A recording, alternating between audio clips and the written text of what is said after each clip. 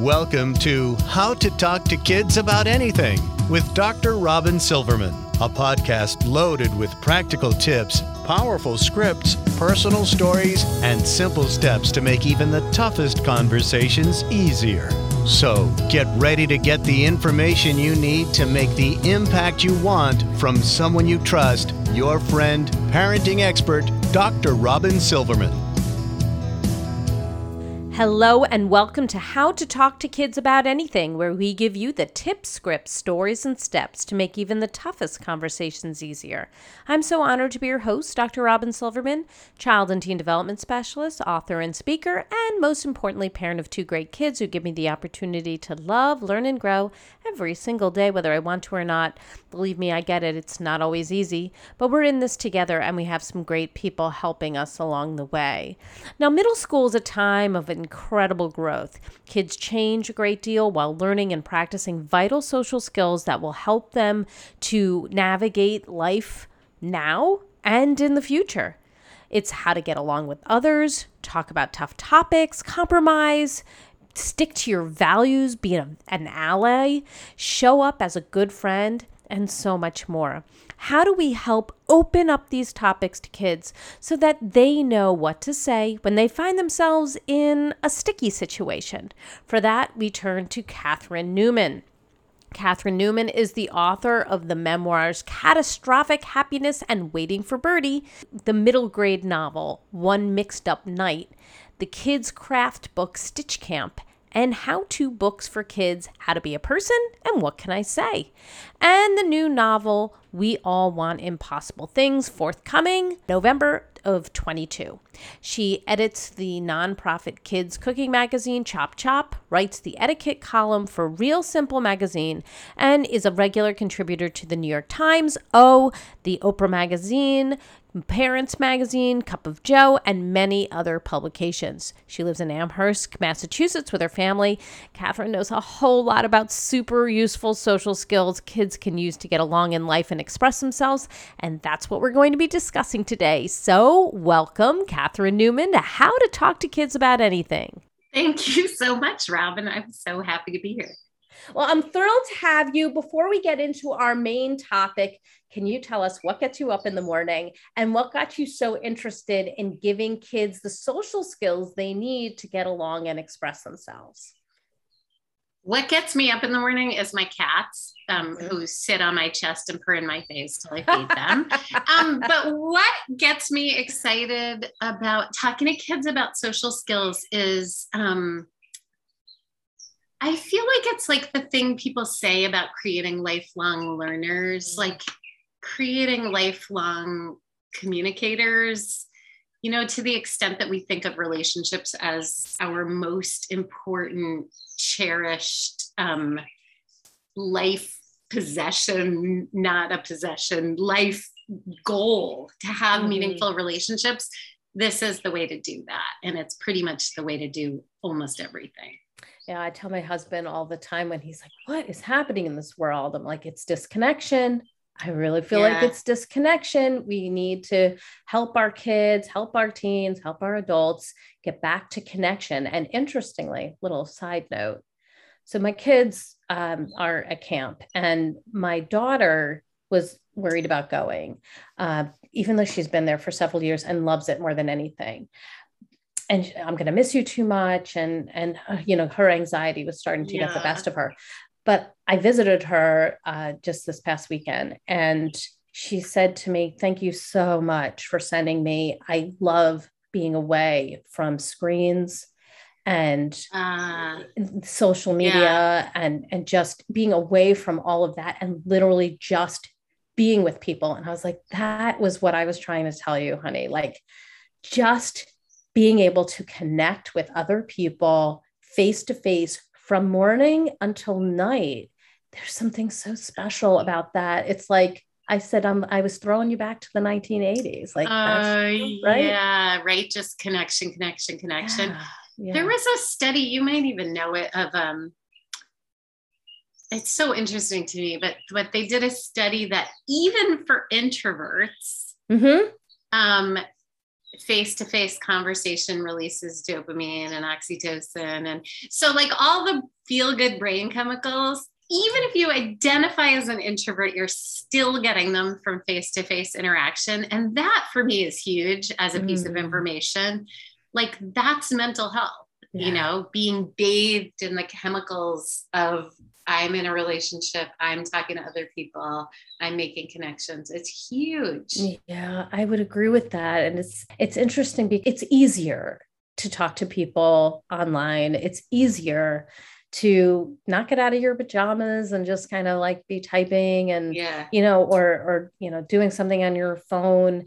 And so I think we trick ourselves into thinking that we like it better. It is easier, but I think that this little, it wasn't an experiment. I knew what was going to happen. I'm sure it you happened did. over and over again, but it was interesting that she came to that conclusion once again, that, I mean, this is several years now, but like, once again, that face-to-face is indeed better. And even the face-to-face that she does at home, they have screens.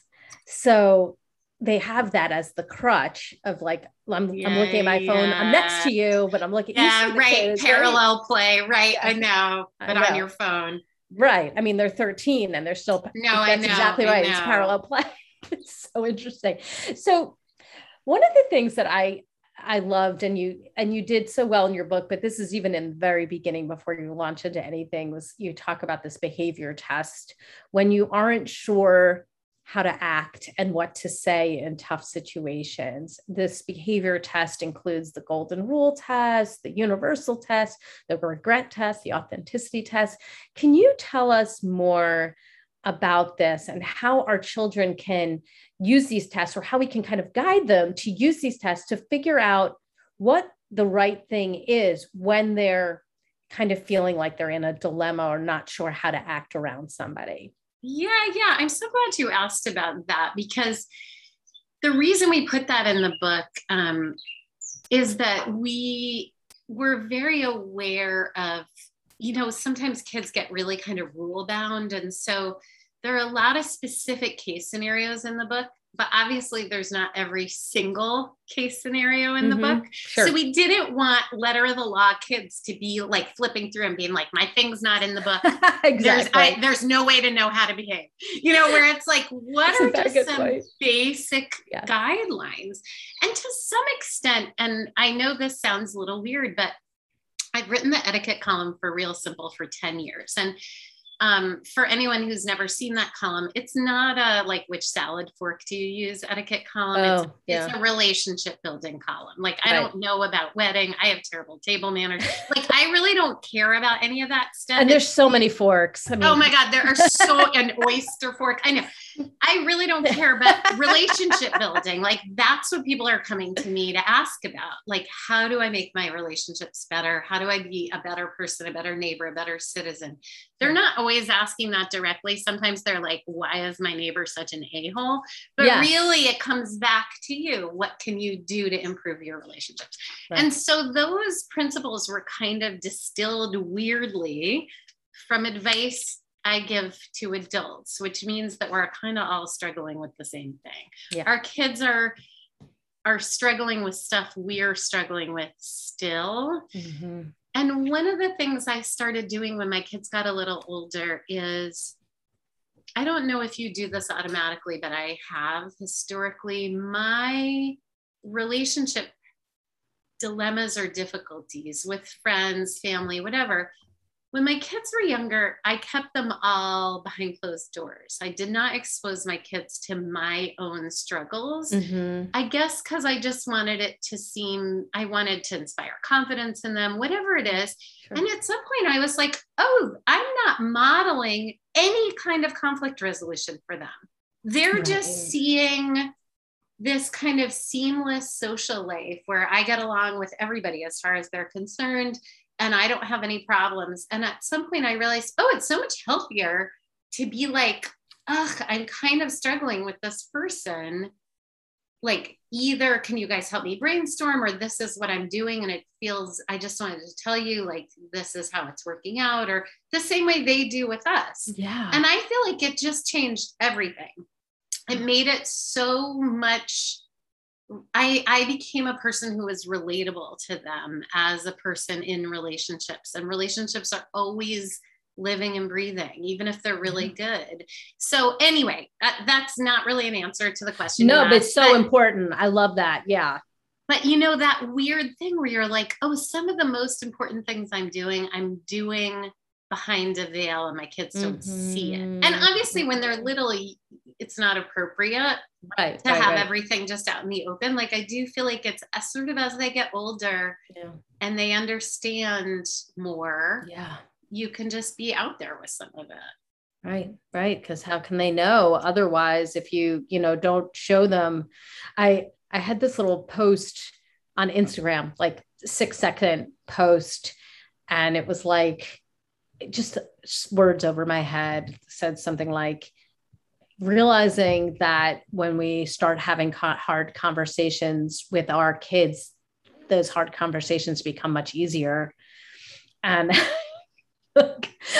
right. Like, and Jess Leahy, who I know well, Jess Leahy wrote underneath, she's like, and yes, like, she was like, yes, because we all are dealing with these like tough conversations. We're trying so hard to keep them behind closed doors. Like, I'm not struggling at all. And yes, you can be confident in me, but like they can have confidence in us if they're not they don't feel like we're relatable. We will get the situation that they were in. Totally. So we talk about the bullying. We talk about the neighbor who's being a jerk and I don't know what to do. Like we talk about that stuff. Yeah. It's so good. And when you mentioned Jess Leahy, I think, right, that's the gift of failure again. Right. And for alcohol and the alcoholism, right? Like, how are you supposed to talk about staying away from alcohol if you don't actually go, I have alcoholism and here's how I dealt with it. And now I wrote a book on it so that other people can talk to their kids about it.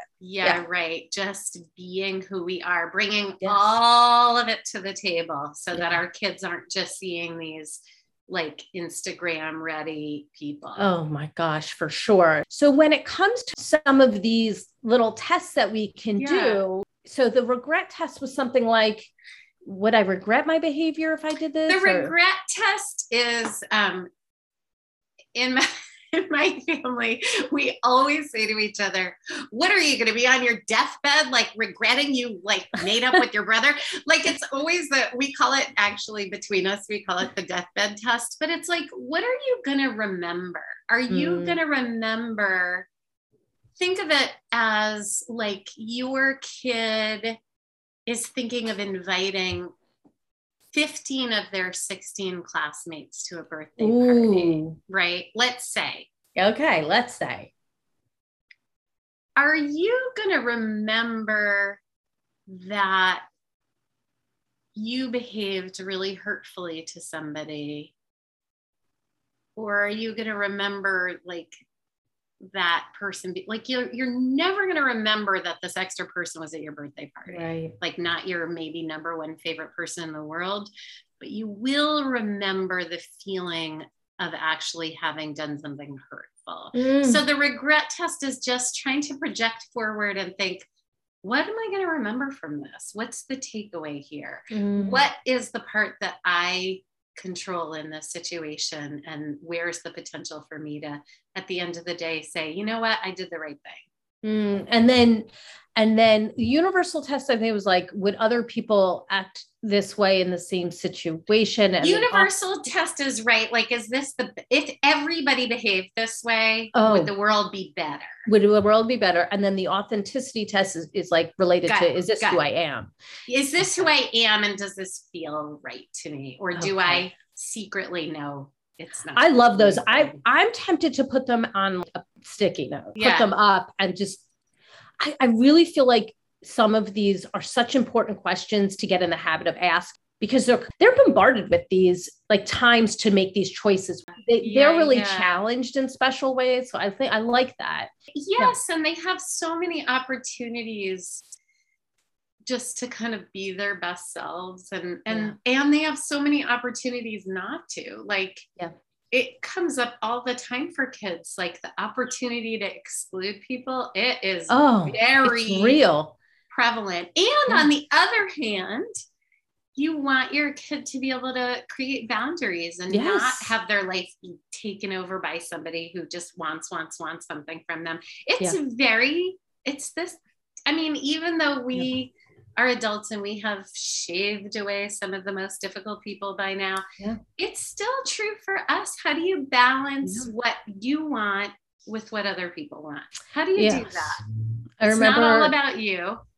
But it's not about you at all. What were you going to say? I'm sorry. No, I was going to say, like, I just remember as a teenager, one of my closest friends, just so well-liked, she still is. I mean, she lived 2 houses away from me. Like growing up, we've been friends since we were 2 years old. She's just such a likable person. People all want her to be like their best friend. I feel very blessed that I get to be in this close position with her. Yeah. And so when you are that kind of person and people want to be around you, then you feel like after a while you can feel like you're worn thin. And I remember her saying to me, like, I'm exhausted. Oh, interesting. I'm exhausted. And she's so nice, like kind, like she doesn't want to say no and be mean about something. But at the same time, she was being so worn thin and so exhausted from going to every party and being invited to all the things, which like some people would be like, oh my gosh, I wish that was me. Right. But for her, she was just exhausted. And I remember talking about that. Sometimes you do need to say no and kind of trying to figure out how to navigate that when you're a teenager. Totally. And right. And even as you're saying that, I feel like one of the things we want for our kids is to know themselves really well. And I remember this is when my son was in kindergarten. Your story weirdly makes me think of this. Not even kindergarten, preschool. And he was telling us how every day during recess, he would just climb up into a tree and watch everything. And I talked to of course, I was like, a young mom, like, oh no, my kid's still playing. Yes, exactly. And I talked to his preschool teacher and she said something, and I have never forgotten it because here I am 20 years later telling you. She said, wow, I don't think you should feel worried. I think you should feel so grateful that you have a kid who knows what he needs. And what if we all knew what we needed? Like that he knows he's in it all day. And then when there's an opportunity to make a choice, he takes a little time to himself. How beautiful is that? And I was like, wow. So important. And it was so great because she could have been like, I know he's such a freak. Right. Like super separating himself. Yeah, I would have been really stressed about it. I mean, if everybody did that, would that be okay? Yeah, they'd all be up in the tree.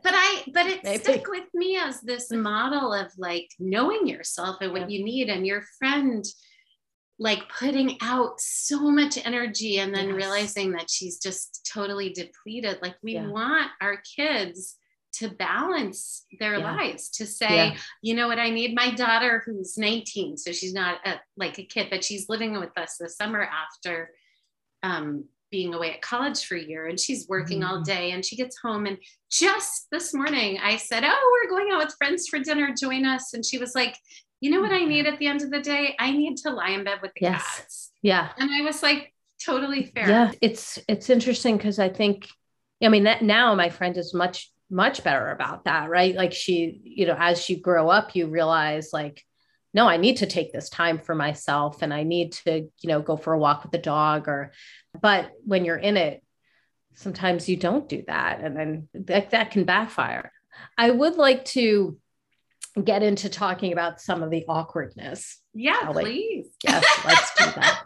Since that's your specialty. It is my area of expertise. And honestly, so your awkwardness is, talking directly to these kids about these awkward situations. And my specialty is talking to the adults about how to talk to kids about these awkward situations. I think an event is in the future for us. Yes, awkward. Right? Like the awkward event. So let's get into it. So one of the areas that I see kids are unsure about, and I've got preteens and teens now, so I see it a lot, but I've seen it for years, is like walking into a room where you don't know anybody. I mean, they'd rather do most other things than that one thing. Yeah. So, our children can wind up getting nervous about that. Some kids jump right in. It's wonderful. You have more introverted kids or kids who are a little maybe shy, anxious. It can be more challenging. So how do we help our kids understand like what to do in those situations, like how to introduce themselves, like if they're going to a new camp or a new school or a new program, so that they don't like stand in the corner like a bump on a log, or as I say, wallpaper, that people just kind of walk past. Yeah. How do we help them navigate that situation with specific strategies? Yeah, that's great. I mean, if it's a situation, the thing that I think kids and adults need to be reminded of is if it's a situation where everyone is new, to really remember that you summoning up all your courage. This is what we have always said to the kids, summon up all your courage and saying to somebody like, hey, do you want to sit with me at lunch? Or, hey, can I sit here? To remember you might in fact be rescuing that person too. Oh, love that. So it's very easy to feel very self-conscious and forget that everybody feels that way. And even my son went to college, so he just graduated from college, but when he got there, this kid who was like Mr. freaking popularity in high school, like he's like this great kid, got to college, and we always laughed amongst ourselves behind his back that we think he thought he'd get to college, walk in a room, and everyone would be like, Benny, the way they had his whole life. But of course, like nobody knew him because he was new, right. But nobody knew anybody. And so here's this kid who calls home, like he's never had a social thing. Like he's such an extrovert, calls home and is like, I don't have any friends. Yes, but it's okay because I figured out this place to sit in the dining hall where I can eat alone, and it kind of looks like I'm meant to eat alone. So I figure I'll just eat there for 4 years. Oh my gosh. We were like, yeah, Ben, of course, 4 years. Yeah, it'll fly by eating alone. And we reminded our 18-year-old kid that every single person at that school was in fact in the same boat. And I just feel like reminding kids of that, it's so easy to feel like it's just you. And the other thing I think kids have control over that helps them like regulate is to, when someone else is new, reach out to that person. I swear it's just karma. It's like you generate this kind of energy around you as a person who does that. It inevitably is going to come back to you. If you get in the habit, when you're the comfortable person, let's say you're at a camp and you've been there before. Yeah. So you have your friends, but you notice someone sitting alone. You have nothing to lose bringing that person over to your group. It is such a wonderful opportunity to be generous. It feels so good. Yes. And then when you're the new person, you can really lean into that. So what would be the words that we would teach our kid to say when they see a new person and they're already the comfortable person? I feel like just the really straightforward, hey, do you want to sit with our table? Yeah. Or like, hey, we have an extra seat over here, or anything. And also to remember that person may not want to. That person might just be my son up in the tree getting the lay of the land, or, it's fine too. It's also totally okay to eat alone. You don't have to be like dying that someone's eating alone. Right. But they might really like to be included, and it's really easy to include somebody. And like the switch of like looking at it through an empathetic lens is like walking into that room, or walking into that situation with like the tables. What does it feel like standing with your lunch tray? I still remember that feeling, scanning.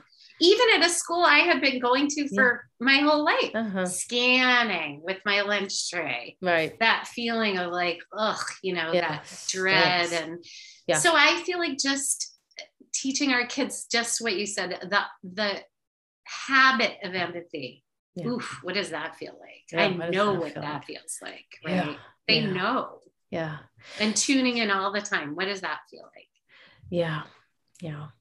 So some kids, have trouble making conversation, and others might not feel too shy about talking to somebody, but then realize they may not realize that the other person's not that excited about talking about different breeds of frogs from New Jersey.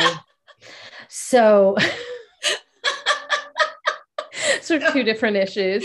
I'm hearing them both. Yes. So what are some of your best conversation tools that we should be teaching to our children? Yeah. I mean, I have in the book, there's a page of, there's thoughts, A, about making small talk, and B, about expressing curiosity. So I think curiosity is a fantastic tool in general, because A, if you're curious, you are never bored, even in a boring situation. Well, because different breeds of frogs can go on for a little while. That's true. Although if you're curious enough, you can probably find a question to ask to switch the conversation to something you might be interested in, which is its own skill, which we as parents have gotten really good at. But I feel like expressing curiosity about people is a really wonderful life skill. Yeah. Because it's how you start conversation. Hey, like, what's in your sandwich, whatever, like anything that engages somebody, or, would you rather be a leaf or a blade of grass? Like, you can ask any type of question of a person you know or don't know. And this is, you can use those kinds of conversation starters with people you know too, but you can use them sitting next to somebody on the bus you never met. So I feel like expressing curiosity, and then I hate to be like this, but that as a life skill, oh my God, think about uncurious people you have interviewed for a job, interviewed for your podcast, dated, like that thing where I always think of that scene in the movie Airplane where he's just droning on and on and on and on and on to people, and person after person is like dousing themselves in gasoline and lighting a match, like where, just that, to not be that person, who doesn't even notice that your date hasn't like spoken in 15 minutes. This happens to me on my podcast. Yes, that has happened, where it's like, if you feel like you're going on for many pages, like in a book, like if you were writing this, it would be pages, maybe make a, just pause for a minute, because I can't highlight what you're saying or ask a question. Yes. Not a lecture. Yes. Not a lecture on the frogs of New Jersey. Exactly. So I think even that, or to cue our kids, and this with some kids is really important, to cue our kids that they are talking about something that we are not inherently interested in, which means they either need to shift the conversation or they need to keep it short. So I used to have there were topics where I was like, Pokemon cards, you have 30 more seconds to tell me whatever it is you want to tell me about Pokemon cards. And then I'm going to hit my limit because I don't know about them and I don't care. And then we can find something that we both are interested in talking about. And that, done with more grace than I just represented, like not shaming our kids, obviously, but just offering them cues. Right. Super helpful. And those are great life skills. Then you don't become somebody that people like back away from, So like the cues, like people starting to look away, fidget, like looking over your head to see if there's somebody else available. Or that you've noticing that what you're saying about the podcast, noticing that you've been talking for a long time. Yes. But also, reading facial expressions, reading distraction, and it means also looking up, like it does involve a full body kind of engagement, and then remembering, like who is this person I'm talking to, or who is this person I've been telling about the frogs? Like, even if what you do is stop and say to the other person, like, have you ever held a frog? if they say no, then maybe move on to a different topic. Oh my gosh, that's hilarious. Yes, exactly. No, I mean that is a major skill. I've said to my own kids at one point, my son, I'm like, if somebody else, like if you just took this person and like moved them over and then took another person and had them stand there, would this conversation had gone any differently? Because if you're talking the whole time, like, you could have a tree there. Like it doesn't, or you could have a jolt, the child, like it doesn't matter, right? Yes. Oh my God. Right. Like if somebody's on the phone with you and you get disconnected and you get back connected with them like minutes later and they hadn't even realized you weren't still there. Oh my gosh. Let that be a cue, right? That is a good cue. Yeah. That is a good cue. So you have a chapter about getting along with people, compromise, like being wrong, being right, arguing, more things like that. So if you have a child who seems to turn off when things aren't going his way, or doesn't seem to know what to do when the other person won't give you a turn, or, only wants to play what they want to play. Like, how do we teach kids to initiate compromise without just like throwing up their hands and being like, that kid's a jerk. Like, I'll never want to play with him again. Yes. It's funny. That's a really good question. And as you were asking it, I was thinking again about curiosity as a useful tool there, because not being able to compromise is like, that's what war is, like it's a huge, huge problem to not be able to say, wow, we have this interest, you have this other interest. Like, how do we blend these things? Rather, oh my God, if I can't get what I want, I'm going to go ballistic and like invade your country or whatever. Right. So I feel like, challenging. So I use, for the compromise chapter, I use the Venn diagram a lot as a visual aid, like to teach our kids to think of the Venn diagram, right? I want this, you want this, like, where do we overlap? And to sort of ask enough questions to figure that out. So instead of it being just a full-on stalemate, to just pick at it a little, where it's like, okay, you want to play like these games, I want to play these games. Like, let's look at the games and see if there's a game we both like. Or if compromise in the Venn diagram doesn't work, like taking turns could work. What if we do the thing you want to do first and then we do the thing I want to do? Or you could, like, I just feel like keeping it so that your kid feels like they're engaged in the problem solving process. You could also say to a friend, persuade me.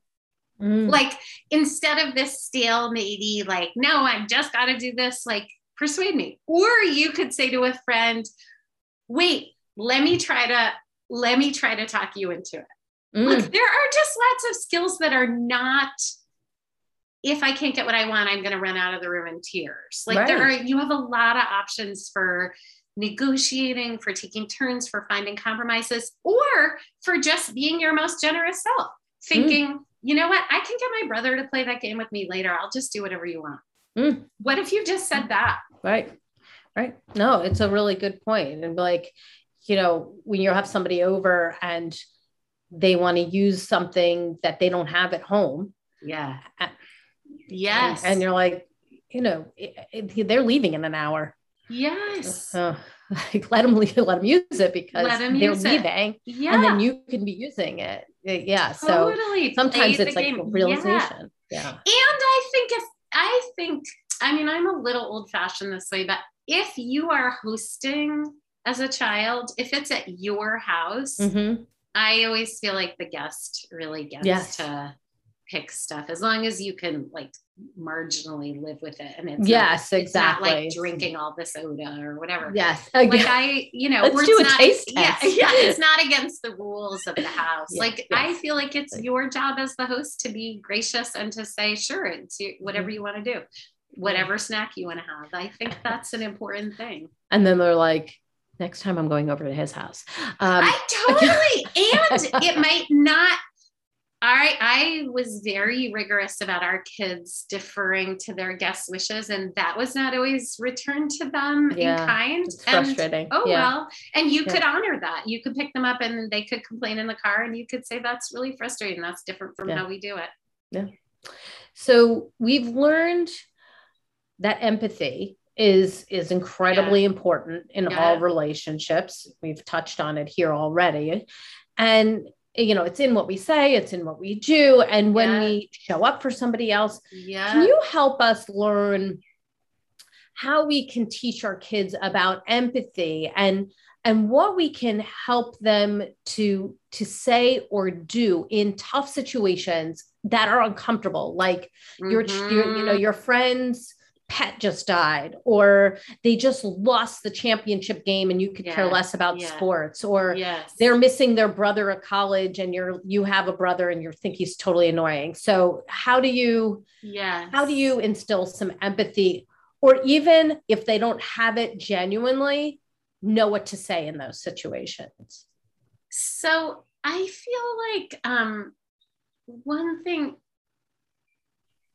for parents to remember is that empathy, because there's always that question of like, well, can you really teach empathy? And I feel like, first of all, I really think you can teach empathy, but I also feel like if you look back to that moment when you smile, the first time you smiled at your baby and they smiled back, it's so hardwired. That's empathy. That is reflecting back to somebody what they're feeling. So those like mirror neurons or whatever that is, that, where you are reflecting back to your kid or they're reflecting back to you. So it's already there. I know there are neurodivergent kids for whom that experience is challenging. So I would just put that to the side for a minute. Yeah. But I feel like, on the one hand, they're inclined to be empathic, and probably you've been narrating empathy for them, the way you squat down and you're like, wow, you grabbed that toy out of the baby's hand and now look, the baby's crying. The way you help them learn cues about how somebody's feeling. But I also don't think you can overestimate the value of role playing, because my kids, we went to a funeral 2 years ago, and my kids, who are grown-ups, legal adults, in the car on the way were like, can we just role play offering condolences? Wow. Yeah. So these are my kids who suddenly in the car in their fancy outfits got really nervous about the part where you need to shake somebody's hand and say, I'm so sorry about your loss. Because it's terrifying. It's completely overwhelming. And there's real emotions there. Like this is like somebody the height of emotion. Grieving. Yes. And that you should be having a feeling, but maybe honestly, the only feeling you're having yourself is nervousness. Totally legit and reasonable. It's fine. You don't have to have a feeling. What you have to do is offer condolences. So we still role play that stuff. So I feel like, somebody's goldfish died, or somebody's missing somebody, like role play with your kid what to say. Think about what you would want somebody to say to you. And then there's the thing my kids complicatedly like to evoke and invoke as the platinum rule, which is if somebody wants something different from what you would want in that situation, and that, then you still need to offer it. So if you wouldn't really care that your brother left for college because he's a huge jerk, but your friend's really sad about her brother leaving for college, then that's a platinum rule situation. And you just have to lean into what you would want to hear if you were sad, like your friend is. So anyway, lots of different ways to think about it and reframe it, and just being really brave, because so much of it is being brave. And it's not, and I like to say to the kids, I get nervous offering condolences in that big line of people. What am I going to say? Am I going to burst into tears and be a weirdo? Like, am I going to get snot in somebody's hair? I get super nervous, just because it's like a lot of feelings, and then you lean in for the hug, and then you're like, oh God, sorry. And so I feel like just leaning into stuff that's hard, it's fine. Just really honor how hard it is. Sorry. Yeah, no, I think those are all, I feel like that conversation was outstanding. That was so helpful. And it's things we just don't talk about so much of the time. I mean, even when we're talking about like how to talk to kids about death, like it's not something that we typically talk about, like how to offer condolences and like the actual social skill of dealing with it in action. This really helpful. Now, we've been talking a lot about diversity lately, which is great. I mean, we should be talking about diversity. And I'd like to come to that conversation through your lens. So let's say that a child who gets picked on, they're getting picked on at school for being different. People are gossiping about that person because of what they wear or how they style their hair. And I'd like to know, as a parent, how we're going to teach our kids to shut down that gossip and possibly start what you refer to as positive gossip about that person. Okay. Positive gossip is like my favorite thing in the world. But I mean, for one thing, I think it's really important to, if your kids are talking about, there's so many levels of it. So if your kids are talking about bona fide bullying, I think it's important to get more information about what's going on and figure out if an adult needs to step into that situation. I think if you're talking about something, if you get enough information about a situation to figure out that in fact, what looks like picking on somebody for being different is racism or homophobia, I think that's a different kind of conversation. But if what you're talking about is a situation where kids are like gossiping about a friend behind the friend's back, or gossiping about a classmate behind that person's back, if you can help your kid learn this skill of positive gossip. So it's one of the things about gossip that's very hard, is it's hard to shut it down without sounding like you're judging everybody, because you are judging everybody, because people shouldn't be gossiping in a mean way. That said, kids don't want, and we often also don't want to be that person who's like superior.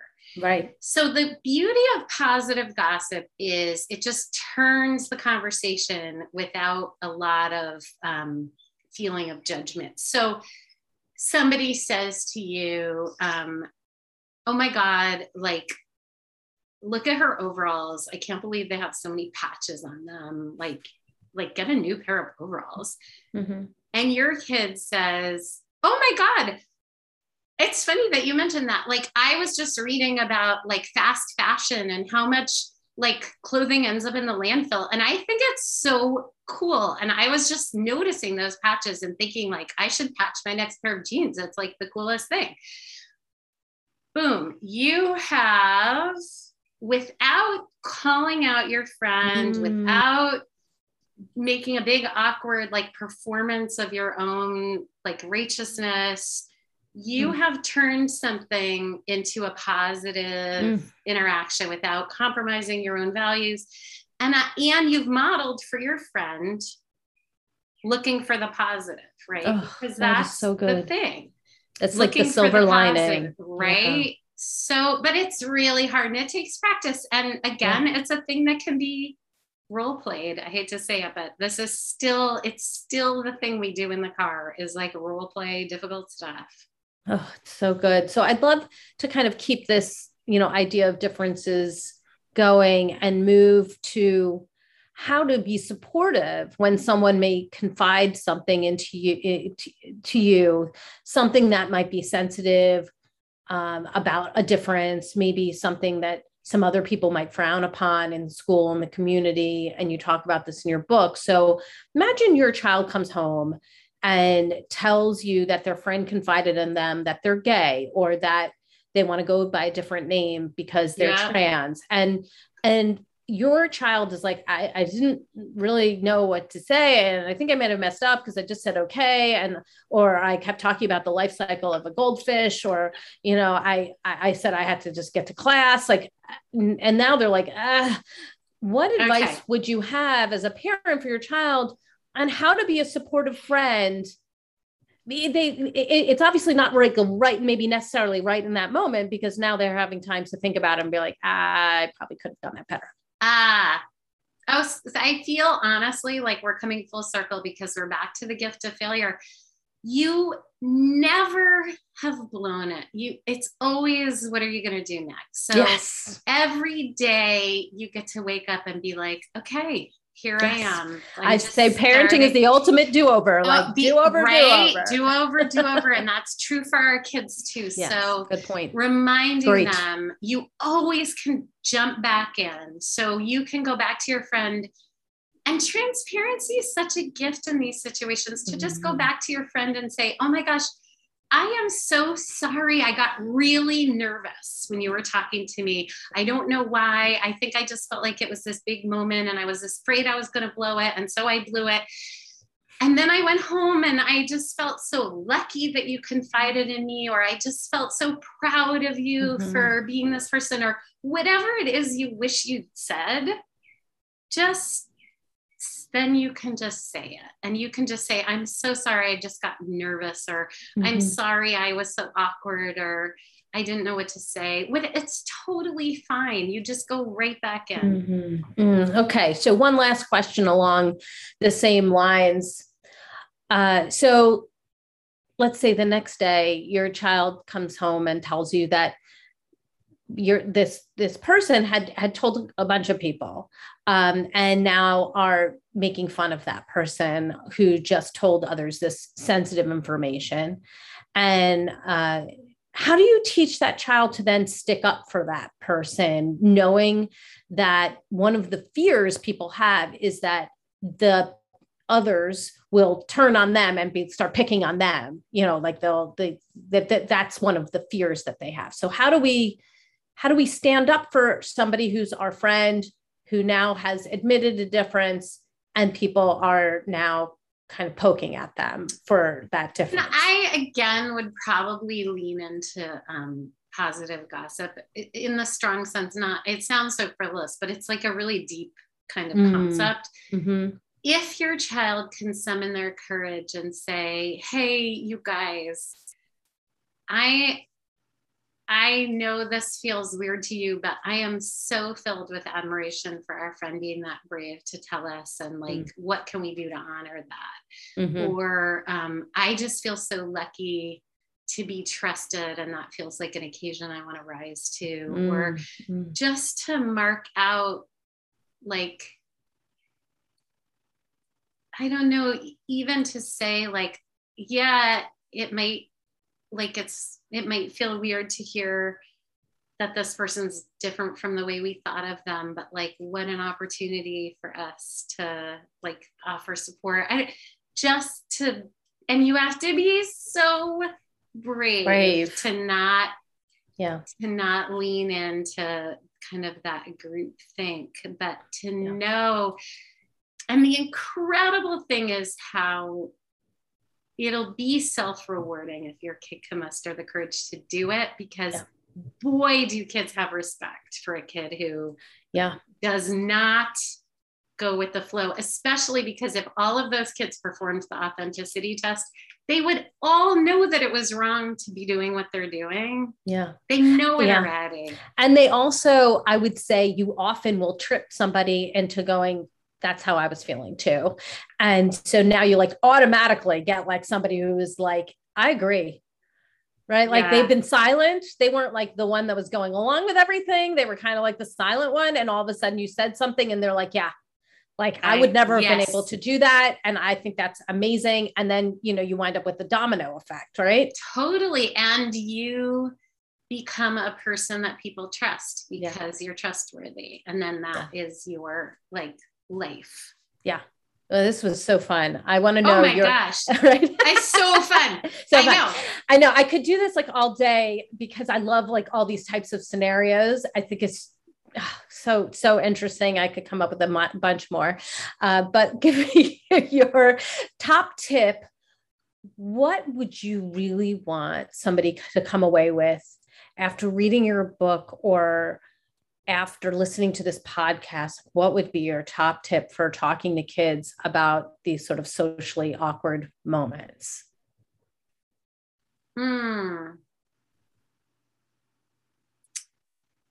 I feel like leaning into the awkwardness is kind of undervalued. It's really fine. And you can always buy time by saying, oh my gosh, this is so awkward for me. Yeah. Or give me a second. Give me a second. Like, I think I want to do this better. I want to do this correctly. I think there's this feeling that we have to be so quick on our feet and everything has to be cool. So perfect. And we have to be so cool. And I just feel like buying a little time and just being as honest as you need to be about how you're feeling. I've like left cool back there. Oh my God. My life is so much better since I left cool behind. My daughter last summer was like, wow, look at you, Mom. And I was sitting on the beach in my swimsuit, like, you know, with absolutely zero self-consciousness, eating a tuna sandwich filled with potato chips that was like dripping onto my bare leg. And I was like, I am living my best life. There you go. And my daughter was like, you are living your best life. You have 0 F's to give. Yeah. And I was like, totally true. Yeah. The F's have left the building. Yes. You know, just like back there somewhere. Give us the resource of the week. Where can we go to get more information about you, your book, and the work you're doing? Oh, okay. Well, the book is available wherever books are sold, ideally your indie bookstore, so that we keep those folks alive. Yes. What can I say? What can I say is the book?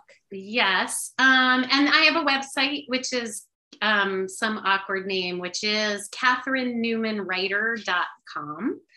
Okay. So like that. Yeah. So like go there. Okay. And I just want to thank you so much for being on the show today. I had so much fun with you, which I knew I was going to already in advance. And I'm glad we left that cool thing in the corner because I was like, I hope she likes me. Oh my God, I like you so much. It was so fun. I know, it was so fun. I appreciate the authenticity and the words and like getting into these awkward situations. I think they're so important. They happen so often. So thank you for providing us with the information and getting into the stuff with your book. I know, believe it or not, like I know that, so the people who are listening to my podcast are the most amazing people because they love books like this, but also they're totally in on the awkward conversations. I mean, we've been doing this since 2017 and they're totally in on the awkward conversation. They also are very open people, and I know you've had some challenges with some of the people who have reviewed your book and were like, we don't want to talk about this stuff with our kids. And other people who are like, yes, thank you. We want to talk about this stuff with our kids. And it's very polarizing, but I know you're amongst friends here. Thank you. I'm sure I am just from having talked to you for an hour. Yeah. So thank you so much. I appreciate you being on the show. I loved being on the show. Thank you, Robin. Well, I've got my takeaways and sweet friends. I know you have yours. So let's discuss them. Come up on Facebook. We can go to the Dr. Robin Silverman page or let's chat about it, drrobinsilverman.com or at Twitter under Dr. Robin, also on Instagram under Dr. Robin Silverman. I'll be going back and forth with Catherine Newman this whole week talking about the book and these awkward situations and get involved with the conversation. And if you love this podcast like I did, I hope you'll go up to iTunes and rate and review it. I can't tell you how important these things are. All those 5-star reviews help the podcast to be seen and heard by so many people. And then they learn about Catherine Newman and her book. And that is good stuff. They can use it in their own homes. That's all the time we have for today. My fellow parents, leaders, and educators, thank you so much for tuning in to How to Talk to Kids About Anything. For more information on books, articles, speaking engagements, or curriculum, please go to drrobinsilverman.com. There's so many podcasts up there, and the show notes to this podcast are up there as well. I look forward to weathering the storms and enjoying the sunny side of life together. And please remember, even on the days when you fall short, you've got this. You're here. You're getting the information you need. I know it's not easy, but never forget, there's usually a tomorrow.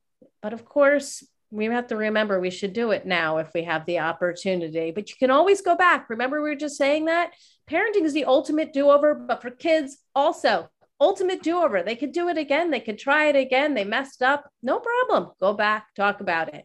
I see that you see you, and I'm right there with you. And as there are moments when we doubt our know-how, our choices, and our sweet sanity, please know you are 10 times the parent you think you are. Until next time, this is Dr. Robin Silverman with How to Talk to Kids About Anything. Please tune in again and keep connecting through conversation. See you next week. You've been listening to How to Talk to Kids About Anything with Dr. Robin Silverman. For more information on books, articles, speaking engagements, or curriculum, please visit drrobinsilverman.com.